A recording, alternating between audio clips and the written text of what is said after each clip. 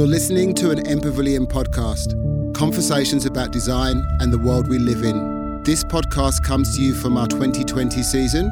For more, visit our archive at library.mpavilion.org and subscribe wherever you find your podcasts. Well, greetings, good evening, happy Thursday. We're in a car park, which is curious. We have a big screen behind us, which is also curious, but if you didn't know, we're here for an MPavilion talk. My name is Alex, and I'm here with Julian Burnside. I guess before the talk begins, I'll do some kind of introduction for the both of us. My name's Alex, as I said. I'm a 24-year-old philosopher, if I'm allowed to call myself that. It's hardly a job. And I am a child of migrant parents. My mum is Macedonian and my dad is Algerian, and that plays a big role in my thinking and my work. My podcast is called Alex Listens. I actually had the fortune of interviewing Julian on the podcast back in 2018 when he told me that he was certain he would never touch politics. 2019 was a very different story, but that's enough about me. So, as I said, I'm here with Julian Burnside, an eminent Victorian barrister and Queen's Counsel, an author, a patron of the arts, a passionate advocate for human rights and asylum seekers. Julian is known for his staunch and unwavering opposition to the mandatory detention of asylum seekers. He is also involved in a number of important legal cases, including the Ok-Tedi Peoples against BHP, and he represented Liberty Victoria in litigation over the Tampa episode, just to name two cases. Now, Julian has also received an infinite number of awards. I've received no awards, but that's okay. One of the awards he received sounds like something that a precious gem would be given. In 2004, Julian, believe it or not, was elected a living national treasure, which is amazing. Until I die. Really, is there an expiry date? I don't know. Hopefully not.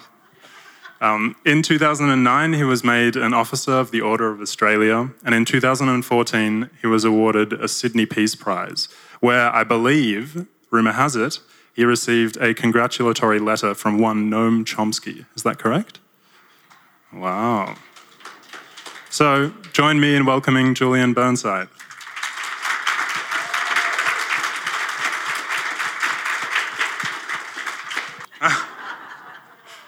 Okay. So I thought the best place to begin would be an attempt to try and trace some kind of narrative of the course of your life, which has taken various different twists and turns. You started your career as a commercial lawyer.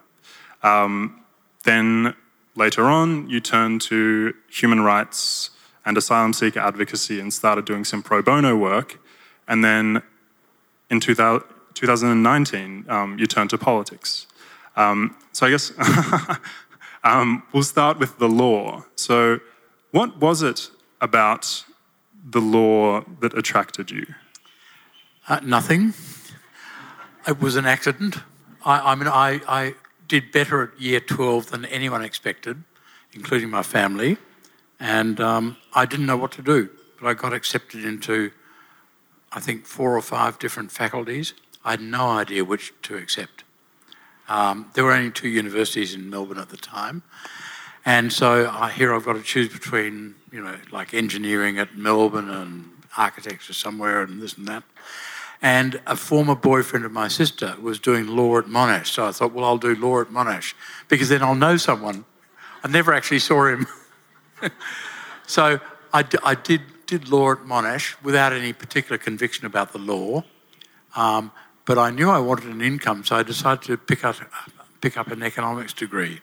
So I started economics in my second year of law, and I was actually fairly good at economics. I could understand accounts quite easily. And then because because it was voluntary to do mooting, which is like pretend court, I used to do it a lot. Nerds gravitated to it.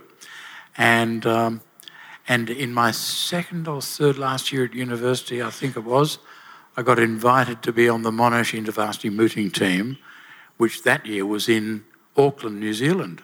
I'd never even been to Tasmania. So the idea of a free trip to New Zealand was spectacular. So I did that, and as it happens, I won the Blackstone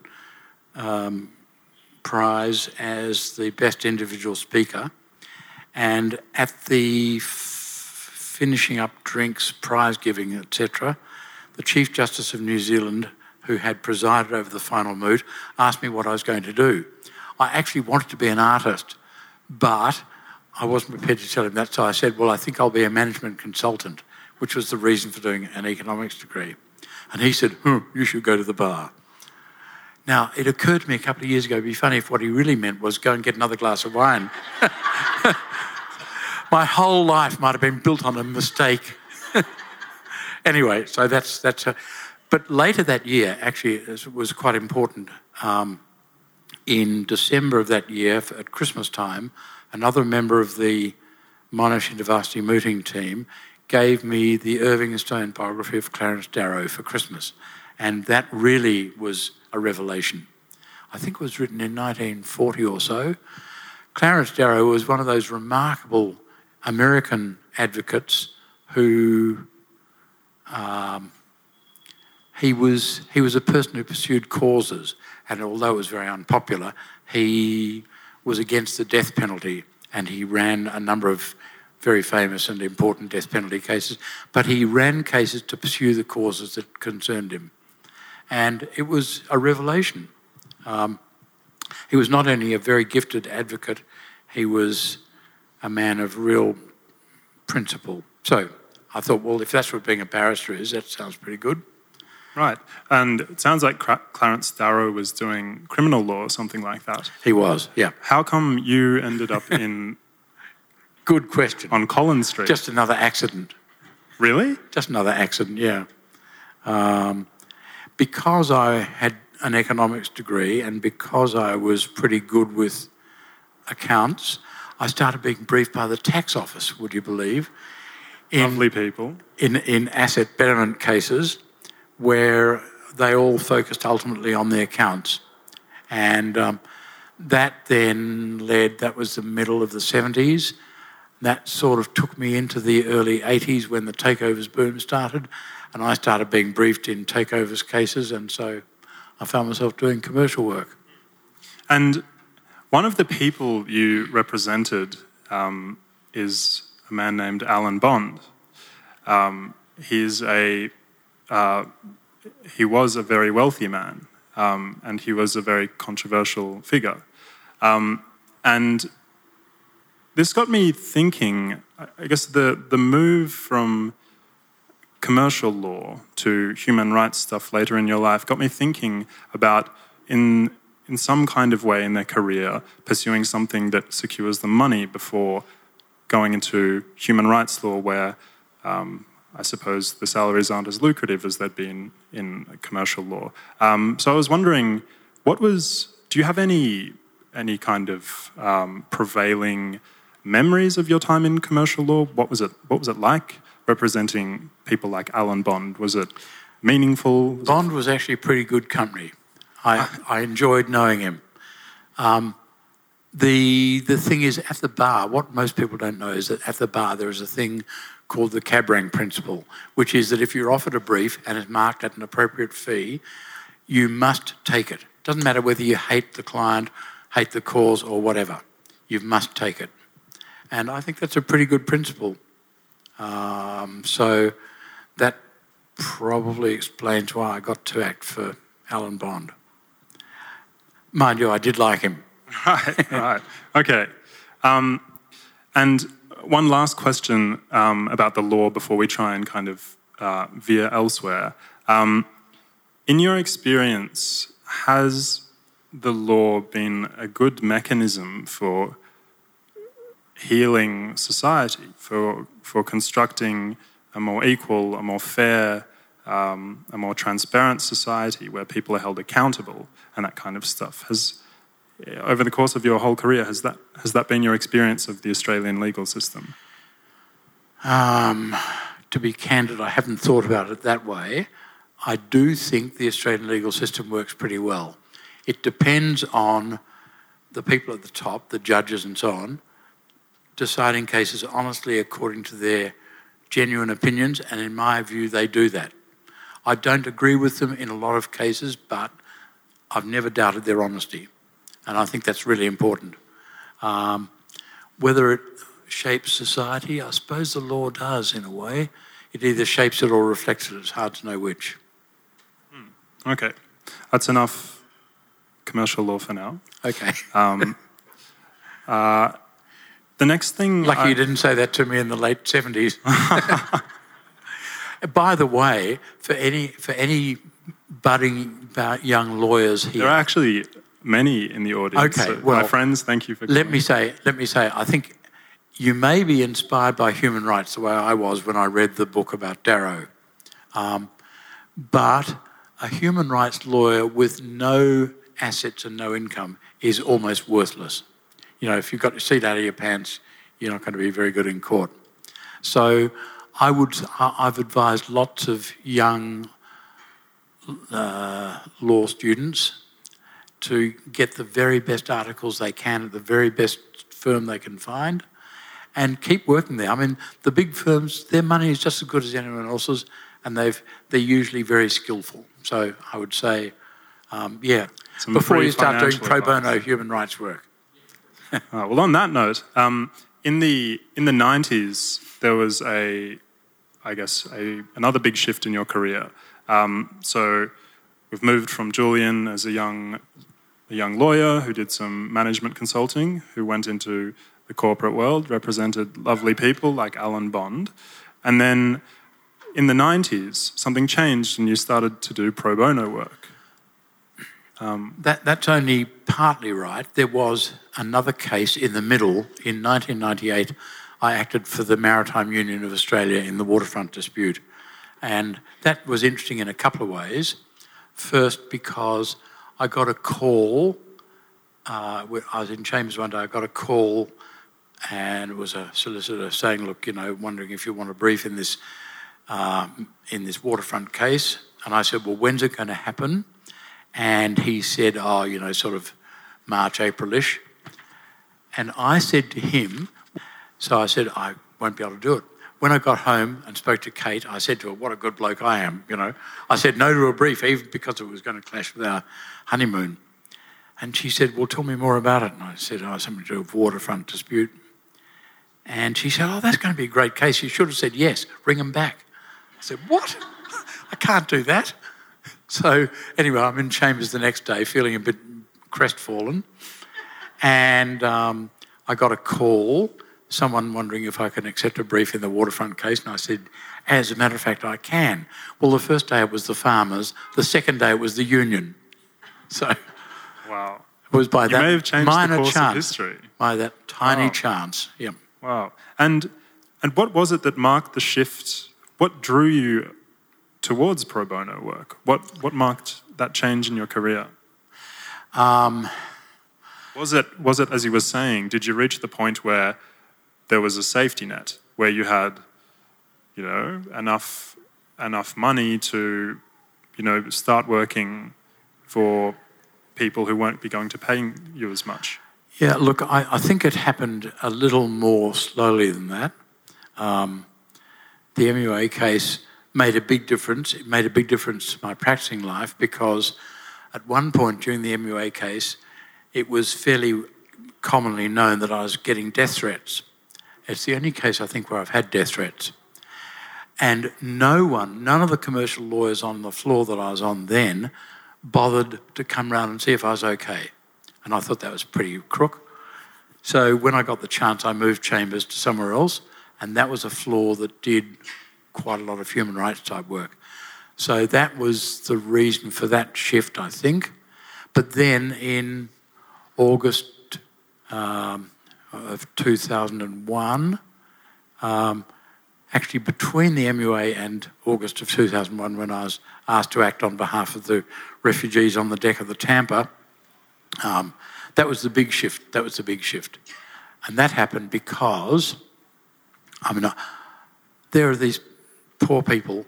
The Australian government had contacted the captain of the Tampa, which is a Norwegian cargo ship, and said, look, a little boat with Afghan Hazara refugees has fallen apart in the Indian Ocean.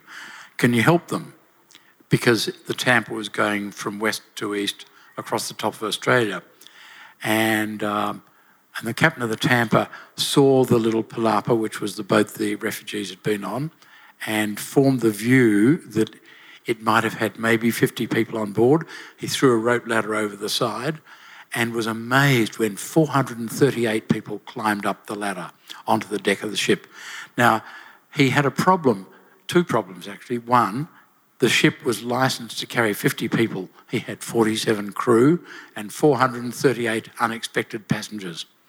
And second, perhaps more importantly, some of the people were in fairly difficult state of health.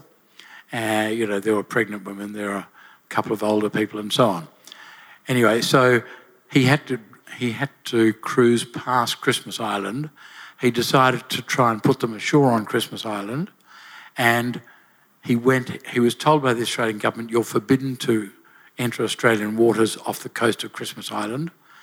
And he ignored that and did it anyway.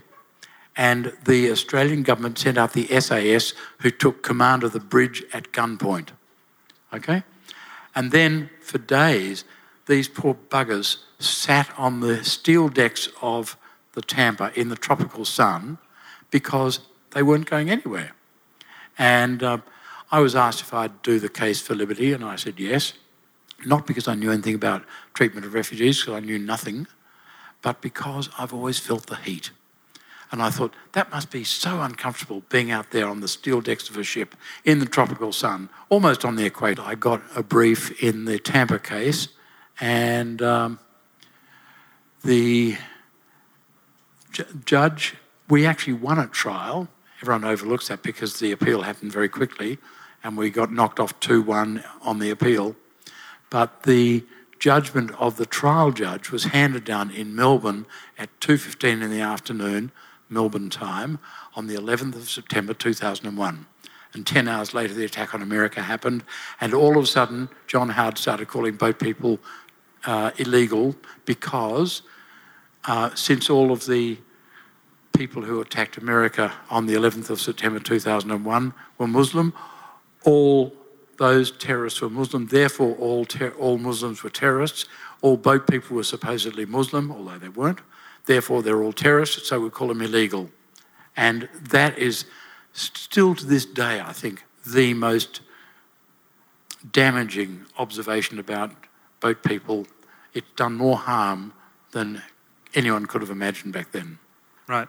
And one thing that you've touched on is something that comes up a lot in the philosophy of language, and that is the manipulation of language with the objective of changing how people relate to and understand the world. Hey, I'm a barrister, I understand. Yeah, I'm sure you do. And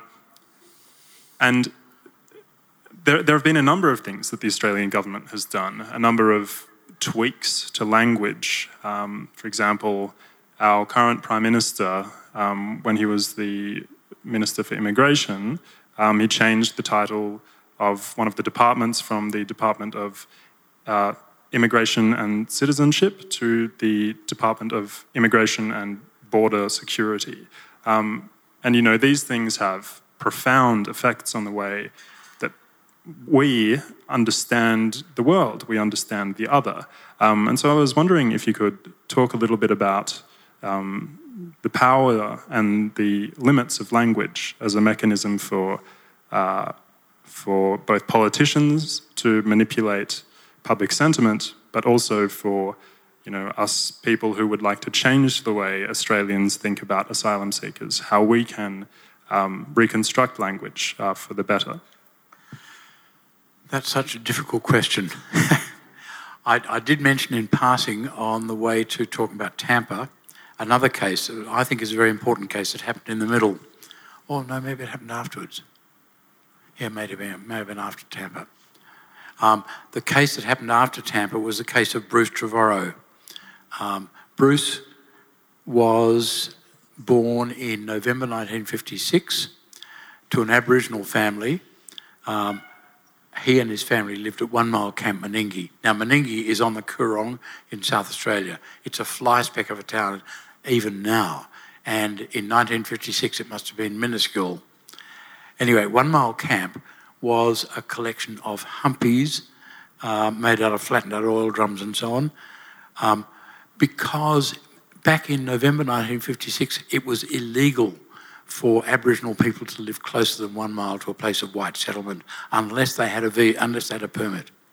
Okay, so Bruce, when he was 48, I think, or 47, was wandering through the main streets of Adelaide and went to the Aboriginal legal rights movement, and they set up a case for him, basically attacking the government for having taken him from his parents. He was taken from his parents in very odd circumstances. It was, when he was 13 months old, it was Christmas Day of 1957, and he got very ill. Some people in Meningie who had a car drove him to the Adelaide Children's Hospital, and the hospital records still survive. He was diagnosed as having gastroenteritis. There was a wave of it going through South Australia at the time. He was treated appropriately, and 1 week later he was better, and a week after that he was given away to a white family who lived in suburban Adelaide. Now, for the next 8 years, the government of South Australia actively prevented his mother from finding out where he was or making any contact with him. And Bruce grew up seriously damaged, and unfortunately the damage that he suffered, I think, will be passed on to his children, because he was a hopeless father and a terrible husband. So they had Robin Layton, who was an Adelaide Silk. She got appointed to the Supreme Court. They got Sid Tilmuth, who was an Adelaide Silk, and he got appointed to the District Court. And so they hunted around and they asked me if I'd take it on. And I thought, didn't. I said yes. And that was a really, really good case. It was interesting because we won the case. Bruce is and remains the only Aboriginal person to have been taken from his parents as a child to be awarded damages by a superior court. He's the only true member of the Stolen Generation, the only member of the Stolen Generation found as such by a Supreme Court. Now, we didn't get judgment in Bruce's case until August 2007. And having waited quite a while for the judgment, I was concerned the judge was going to stitch us up. Anyway, judgment in our favour on every point. And later that year, of course, Rudd became Prime Minister, and he said that the first business of the new Parliament was going to be an apology to the Stolen Generations. Well, Bruce had two brothers, Tom and George Trevorrow, who were both pretty, they were leading lights in the Aboriginal community, and they had never been removed from their family because the department recorded the family as being a very good family. And so they got invited, but Bruce didn't get invited. We sent a note to the officers involved and said, what about Bruce? He's actually the only true member of the Stolen Generation. And so he quickly got an invitation, and he got there, and he managed to be in the public gallery for the apology to the Stolen Generations, but he died in June of that year, 2008, just short of his 52nd birthday. That's what we've done to Aboriginal people in this country. And I've got to say, doing that case was a huge wake-up call for me to realise how badly Aboriginal people have been treated in this country. I had never, I was sort of aware of the fact that we had always treated Aboriginal people as not owning the land, terra nullius, all of that. And that's true enough. But what I learnt during Bruce's case was that Aboriginal people, their connection to the land is like that between child and parent. Now, most kids would not claim to own their parents, even though their behaviour might suggest different. So we caused them immense harm by taking the land from them, and then we redoubled the harm by taking the children from the parents.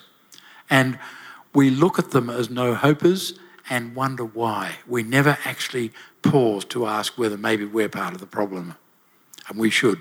We really should. Not everyone's perfect. Not all Aboriginal people are perfect, but we really should not expect Aboriginal people to live up to our standards on our terms in order to treat them properly. Right.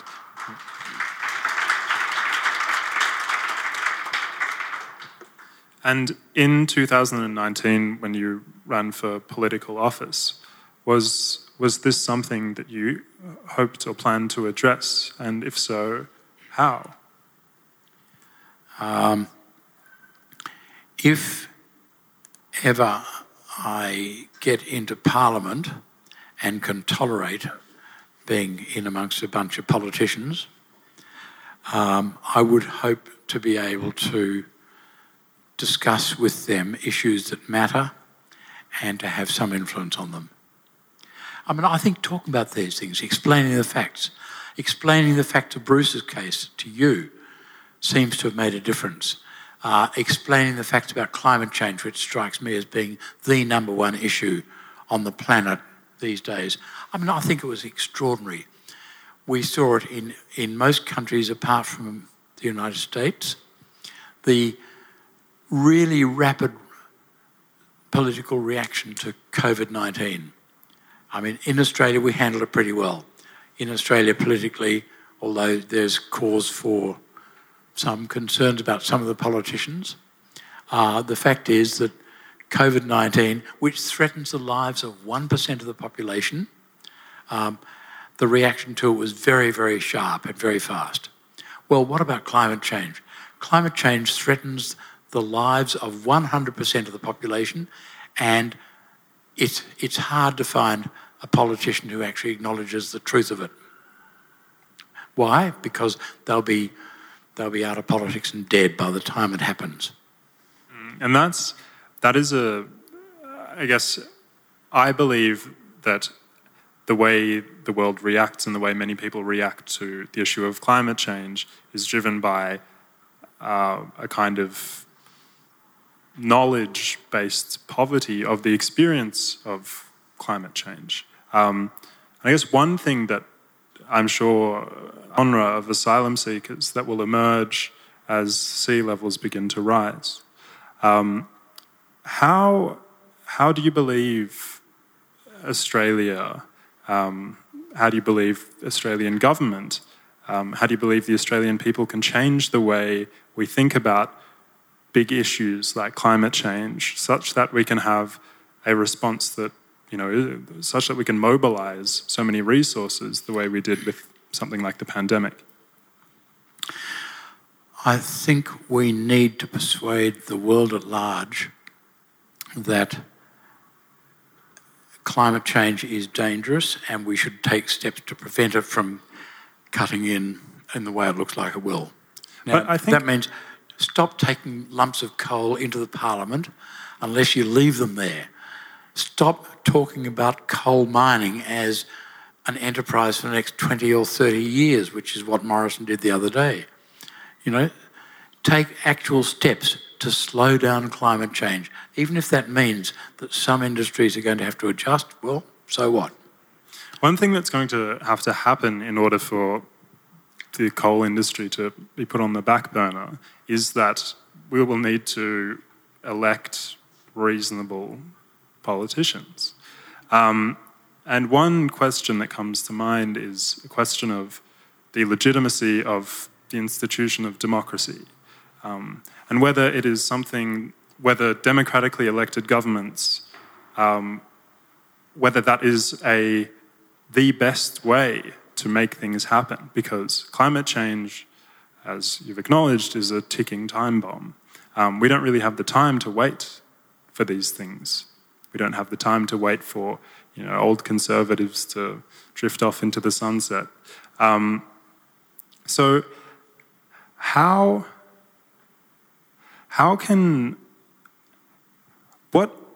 do you feel about democracy? Do you trust the Australian people to elect?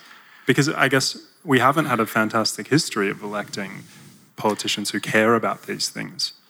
Democracy as a principle is very good, and as Churchill said, I think, better than all the others. But the way it's implemented here and in America, and probably in Britain as well, is way below standard. I have so little regard for the politicians of major parties in this country. You may have picked up on that. And what about in America? What about people like Ted Cruz, the way he's flipped his attitude? What about Lindsey Graham? Jesus. Now, no system, whatever you call it, is going to be much good if the people who operate it are hopeless losers like them. Fair enough. But still, I think there's one question that I'm going to pursue you on this because I want an answer. So you've had, essentially your career has been based on one particular relation, and that is a relationship between you as a barrister and a judge as someone who makes a decision. And your duty there is to convince and to provide evidence and to sway someone or to reveal, the truth, in scare quotes, about a particular situation. Do you have any particular insight into the way that people here can continue, they can leave here and they can talk to people around them in a way that will change the way people think? How can we actually make a difference? I think knowing the facts and persuading other people about those facts is very important. It's astounding to see the sort of idiocy that some politicians get away with. They talk dishonestly all the time or most of the time, and that's going to destroy almost any system. So I think the first thing to do is to make sure that you know what you're talking about and persuade other people about it. I'm fascinated by the number of people I've met who are totally against the idea of refugees. Since late 2001, Kate and I have had refugees living at home with us, and we've met millions of refugees. And my assessment over a long time is that refugees are just like the rest of us. There's a tiny percentage who are dazzlingly brilliant. There's a tiny percentage who you wouldn't want to meet again. And the vast bulk in the middle are terrific, ordinary people with some flaws, sure, but they're just ordinary people like us. And it's amazing how many people we've met, people who suddenly realise, oh yeah, God, these people are just like us. What's wrong with them? Don't see the point. You really need to make sure that the audience you're trying to persuade understands the facts in a way that's genuine. And meeting refugees is probably the most compelling way to understand the facts about refugees. Yeah, and I was just going to say, it sounds like a lot of what you're saying is drawing on the idea that the experience of something is a very compelling way to convince someone of something. But the issue we have in Australia with our rigid borders is that the opportunity to meet an asylum seeker isn't probably something that too many people have experienced, unless they are Julian Burnside. Yeah. Well, if that's right, what are they worrying about? It's amazing. It's amazing to think that the Australian public went along with the idea of using Manus Island and Nauru as places to dump refugees we didn't want. Has anyone here been to Nauru? I have. I've been there a couple of times. Yeah, okay. You would be aware of the fact that Nauru is smaller in land area than Tullamarine Airport. So what are we worried about? Do we seriously think that Nauru can fit the people that we can't fit? And look at all the people in Australia and consider how many of them, like you, have got backgrounds from other countries. It's been the strength of Australia that we have come from lots of other countries, and one of the very best orthopaedic surgeons in this country came to Australia as a boat person.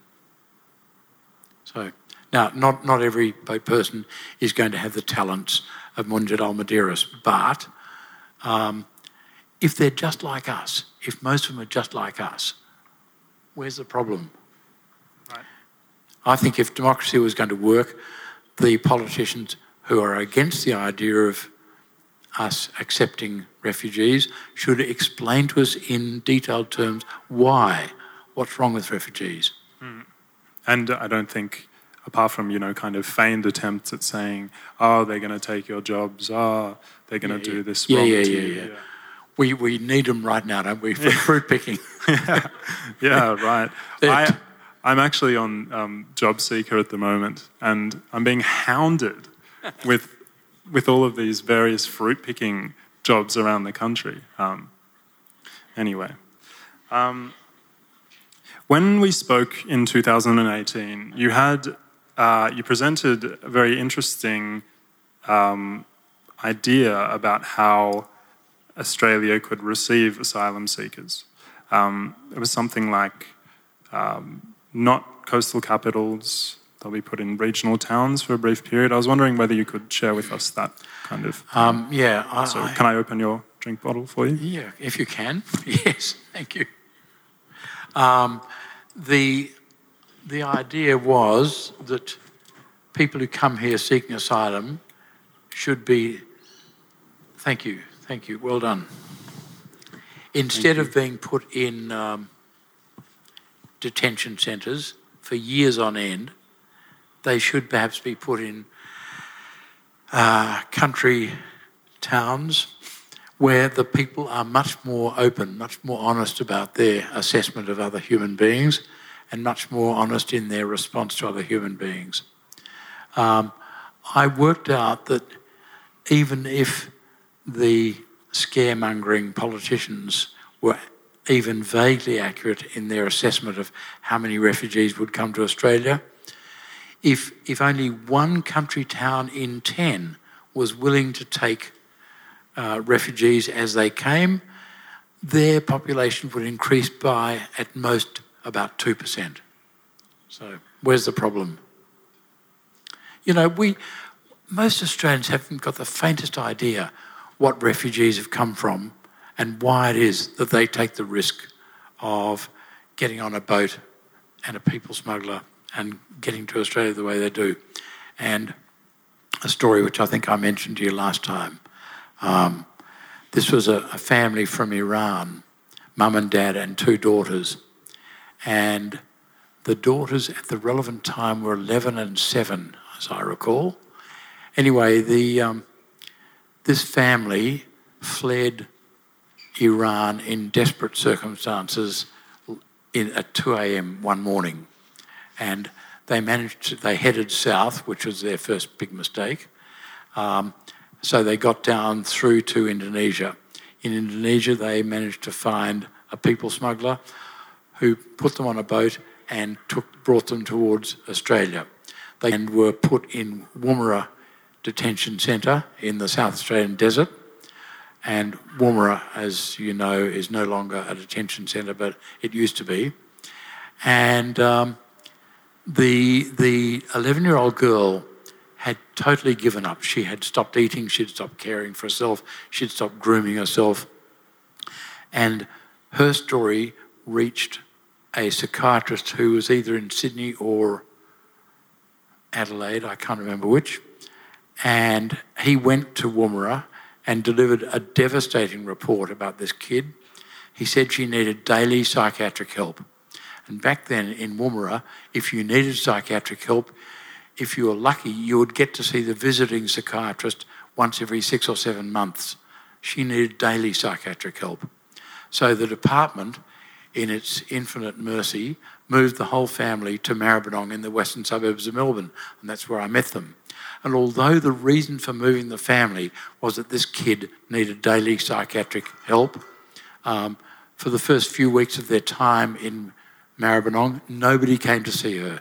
Not a psychiatrist, not a doctor, not a nurse, not a social worker, nobody at all. It was as if they hadn't arrived. And on a Sunday night in May of 2002, while her mother and father and her young sister were off in the mess hall having dinner, this little kid, alone in their cell, took a bedsheet and hanged herself. But she's only little, didn't know how to tie the knot, and so she was still strangling when they got back after dinner. She and her mother were taken to the general hospital nearby. And Con Karapanagiotidis from the Asylum Seekers Resource Centre had been looking after their visa application, and so he heard about this. He went to the hospital that night. They were taken to the hospital in the company of 2 ACM guards. So as a matter of legal analysis, they were still in immigration detention. Con arrived at the hospital about 9:30, said good day to the guards who know him pretty well because he's a regular visitor there. He said, I just want to speak to the mother to see if there's anything I can do. And the guard said, no, you can't see them because lawyers' visiting hours in immigration detention are 9 to 5. And they sent him away. He then rang me at home and told me what had happened. And I cannot get over, even now, almost 20 years later, I can't get over the outrage I felt at that we could so badly treat a kid that she would try to kill herself and then turn away someone who was actually just offering simple help. Amazing. Anyway, that little girl was assessed as needing to go to the child and adolescent mental health unit at the Austin Hospital in the eastern suburbs. She went there. About 12 months later, she was assessed as substantially better, good enough to go back into detention, so they put her back in detention. How about that? We eventually got refugee visas for them, and they moved up to Sydney to be with a group of their co-religions because they were not Muslim. They belonged to a pre-Christian sect. So much for all your stuff about all boat people being Muslims and terrorists. Unbelievable. And that's just one example of how badly we treat refugees. But, I mean, can you imagine fleeing to another country, a country with a totally different language, different culture, different everything, and being treated like that? You would, all of us in this room, I think, would hope to be treated decently if we're in such desperate circumstances that we had to flee. Mm. And I know that a piece of paper that you're carrying with you has something to say about dignity and decency. I believe it's from an Israeli philosopher, Avishai Margalit. What's on the piece of paper? Well, it was Avishai Margalit made a comment about Rawls. John Rawls, American philosopher, had a theory about, he wrote a book about the just society. And his theory of a just society was that it was one in which the position that people would occupy in that society would be decided collectively, but the person choosing would not know what position they were going to be in, the veil of ignorance.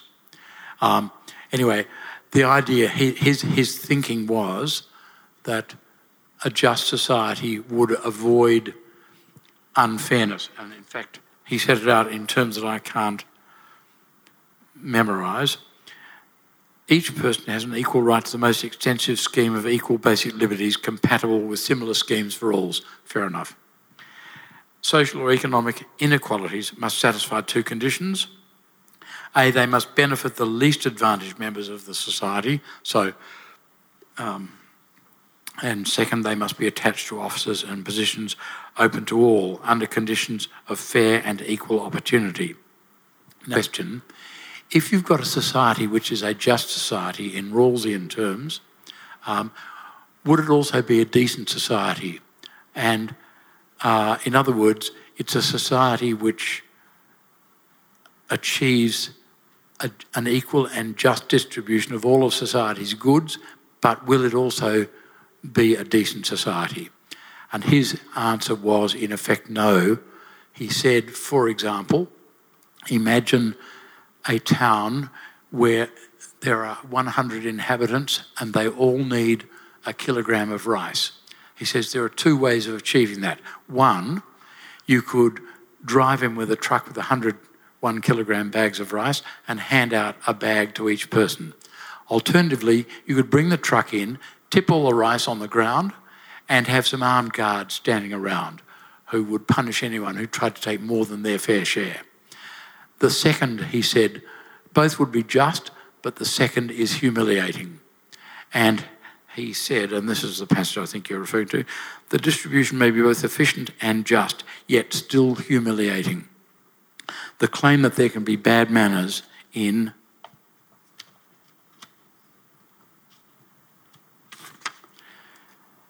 the claim that there can be bad manners in a just society may seem petty, confusing the major issue of ethics with the minor one of etiquette, but it's not petty. It reflects an old fear that justice may lack compassion and might even be an expression of vindictiveness. There's a suspicion that the just society might become mired in rigid calculations of what is just, which may replace gentleness and humane consideration in simple human relations. The requirement that a just society should also be a decent one means that it's not enough for goods to be distributed justly and efficiently. The style of their distribution must also be taken into account. And that strikes me as being exactly right. We want a just society, but also a decent society. And we won't get it with the crappy politicians we've got in charge at the moment. Sorry. Don't apologise to me. One thing that we haven't spoken too much about yet, but is relevant to, I guess, the forming of a decent and dignified society is good funding of the arts. Such as this event. This is funded by M Pavilion, who I thank kindly for allowing me to talk to Julian. And Julian, you've been a patron of the arts for a very long time. Why? What does the arts represent Because for the you? arts are really important. I mean, it's very interesting.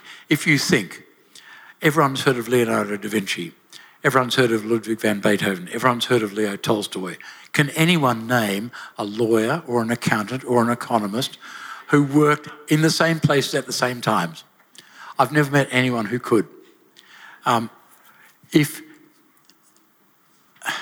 we need people who are artists. Imagine living your life without ever being able to go to the National Gallery and see the collection they've got there. Imagine going through life without ever hearing anything written by Mozart or Beethoven or Shostakovich. Imagine life without the arts. It would be dreadful. I happen to believe that the arts are more important than anything I've ever done or ever will do. Now, I tell my wife this. She's an artist. She makes jewellery, and she doesn't agree. But, well, I don't have that view in order to get agreement from people. I just happen to think it's very important. Incidentally, when I pulled this out to find what Margaret had said, I found something said by an Australian politician. What about this? I want to talk about the centrality of human rights to our foreign policy objectives and our decision to make effectiveness the guiding principle of our actions. The second reason for our distinctive approach to human rights has more to do with an Australian way of doing things.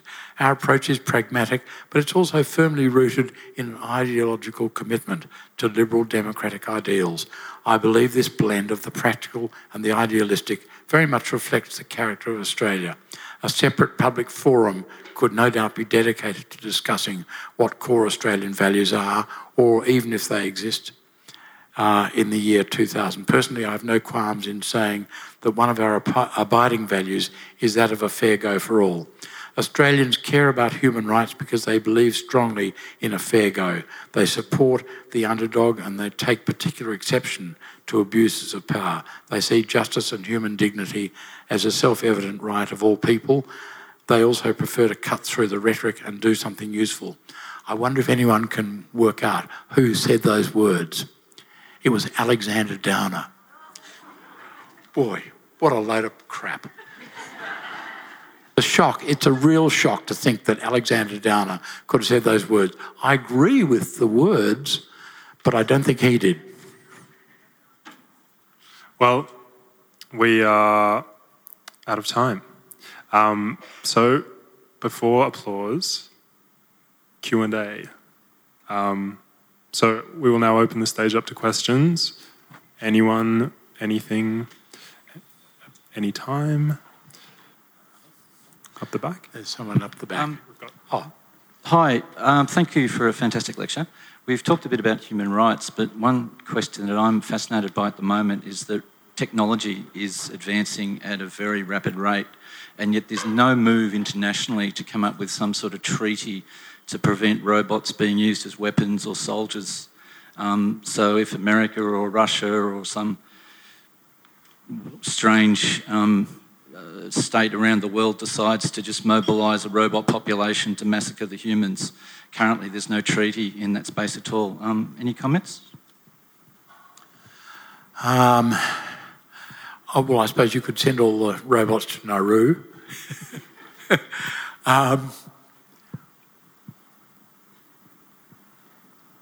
I guess it's ultimately about the attitudes which people have. If robots are going to be used to go out and kill human beings, which I think is your fundamental point, then most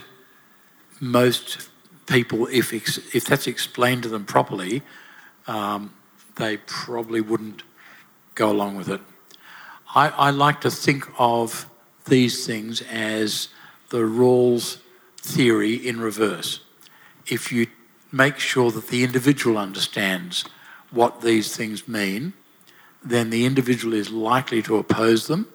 Because, you say to the individual, imagine yourself in the circumstances where you are going to be torn limb from limb by a robot, or you're going to be executed by a robot. Most people would think that's a dreadful idea. I don't know if that deals adequately with your question. Just one thing. There's a very interesting book by a philosopher. The book's called Superintelligence. The author is called Nick Bostrom, and I think you might find some interesting things in that book, which might reassure you that it seems like we're relatively far away from,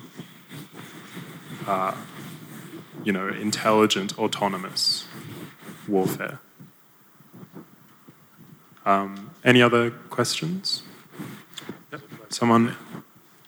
Thank you. Thank you for the talk, Julian. You guys spoke a bit about the institutions of democracy and how we can kind of shift people's opinions. And I just was wondering if you had anything to say about the influence of the Murdoch media in Australia and how you can shift people's opinions when they're completely inculcated in such a malignant... Yeah, great question. There, in any society bigger than Nauru, you will not get the chance to speak to every individual in that community. And so the way politicians get in touch with the public at large is through the press.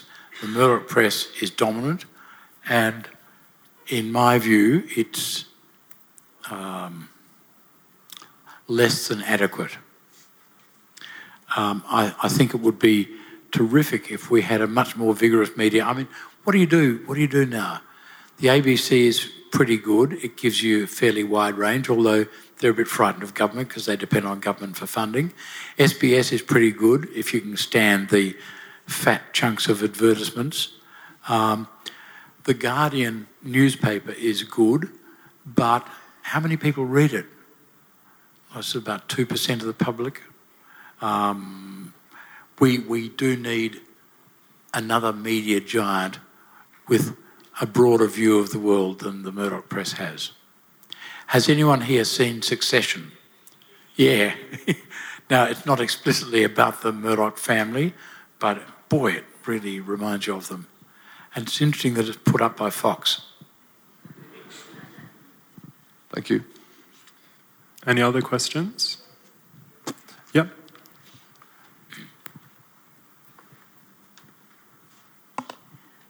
Julian, thanks very much for your talk this evening.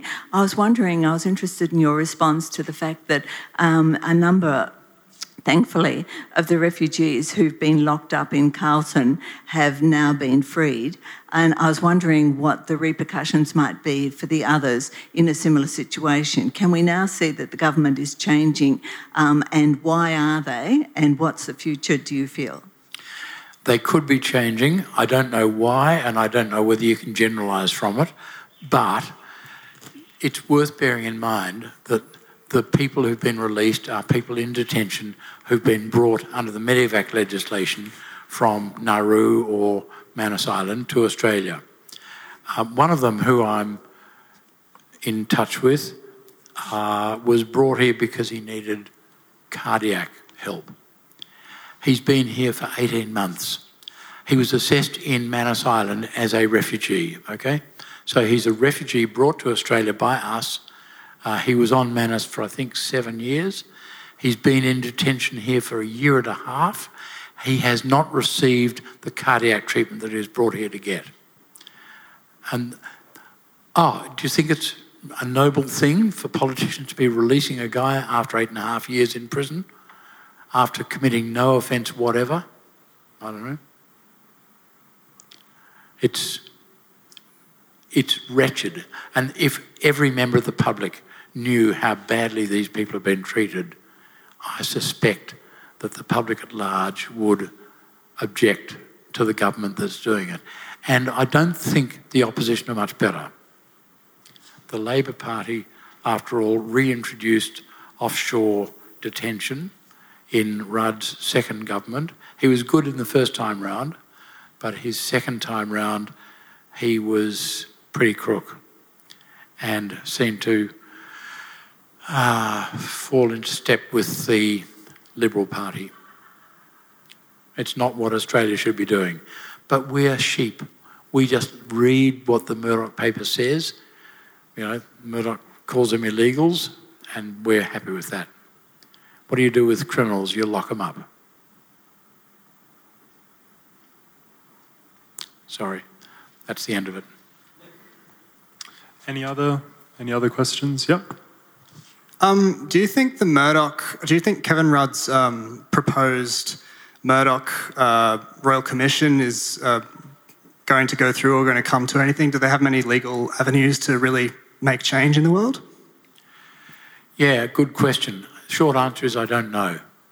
It's all in the land of politics and I just don't know.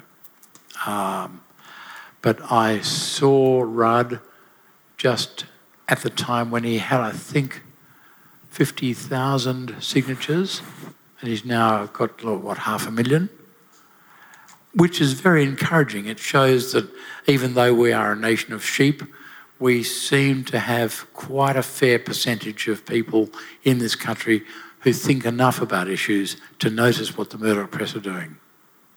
And we have to hang on to that. And see if any of your friends regularly read the Murdoch press.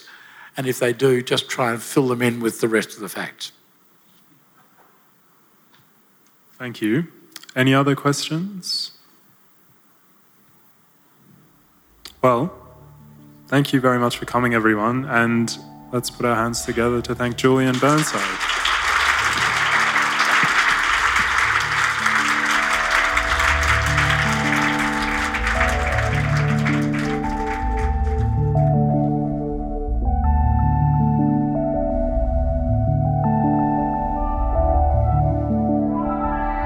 You're listening to an MPavilion podcast, conversations about design and the world we live in. This podcast comes to you from our 2020 season. For more, visit our archive at library.mpavilion.org and subscribe wherever you find your podcasts.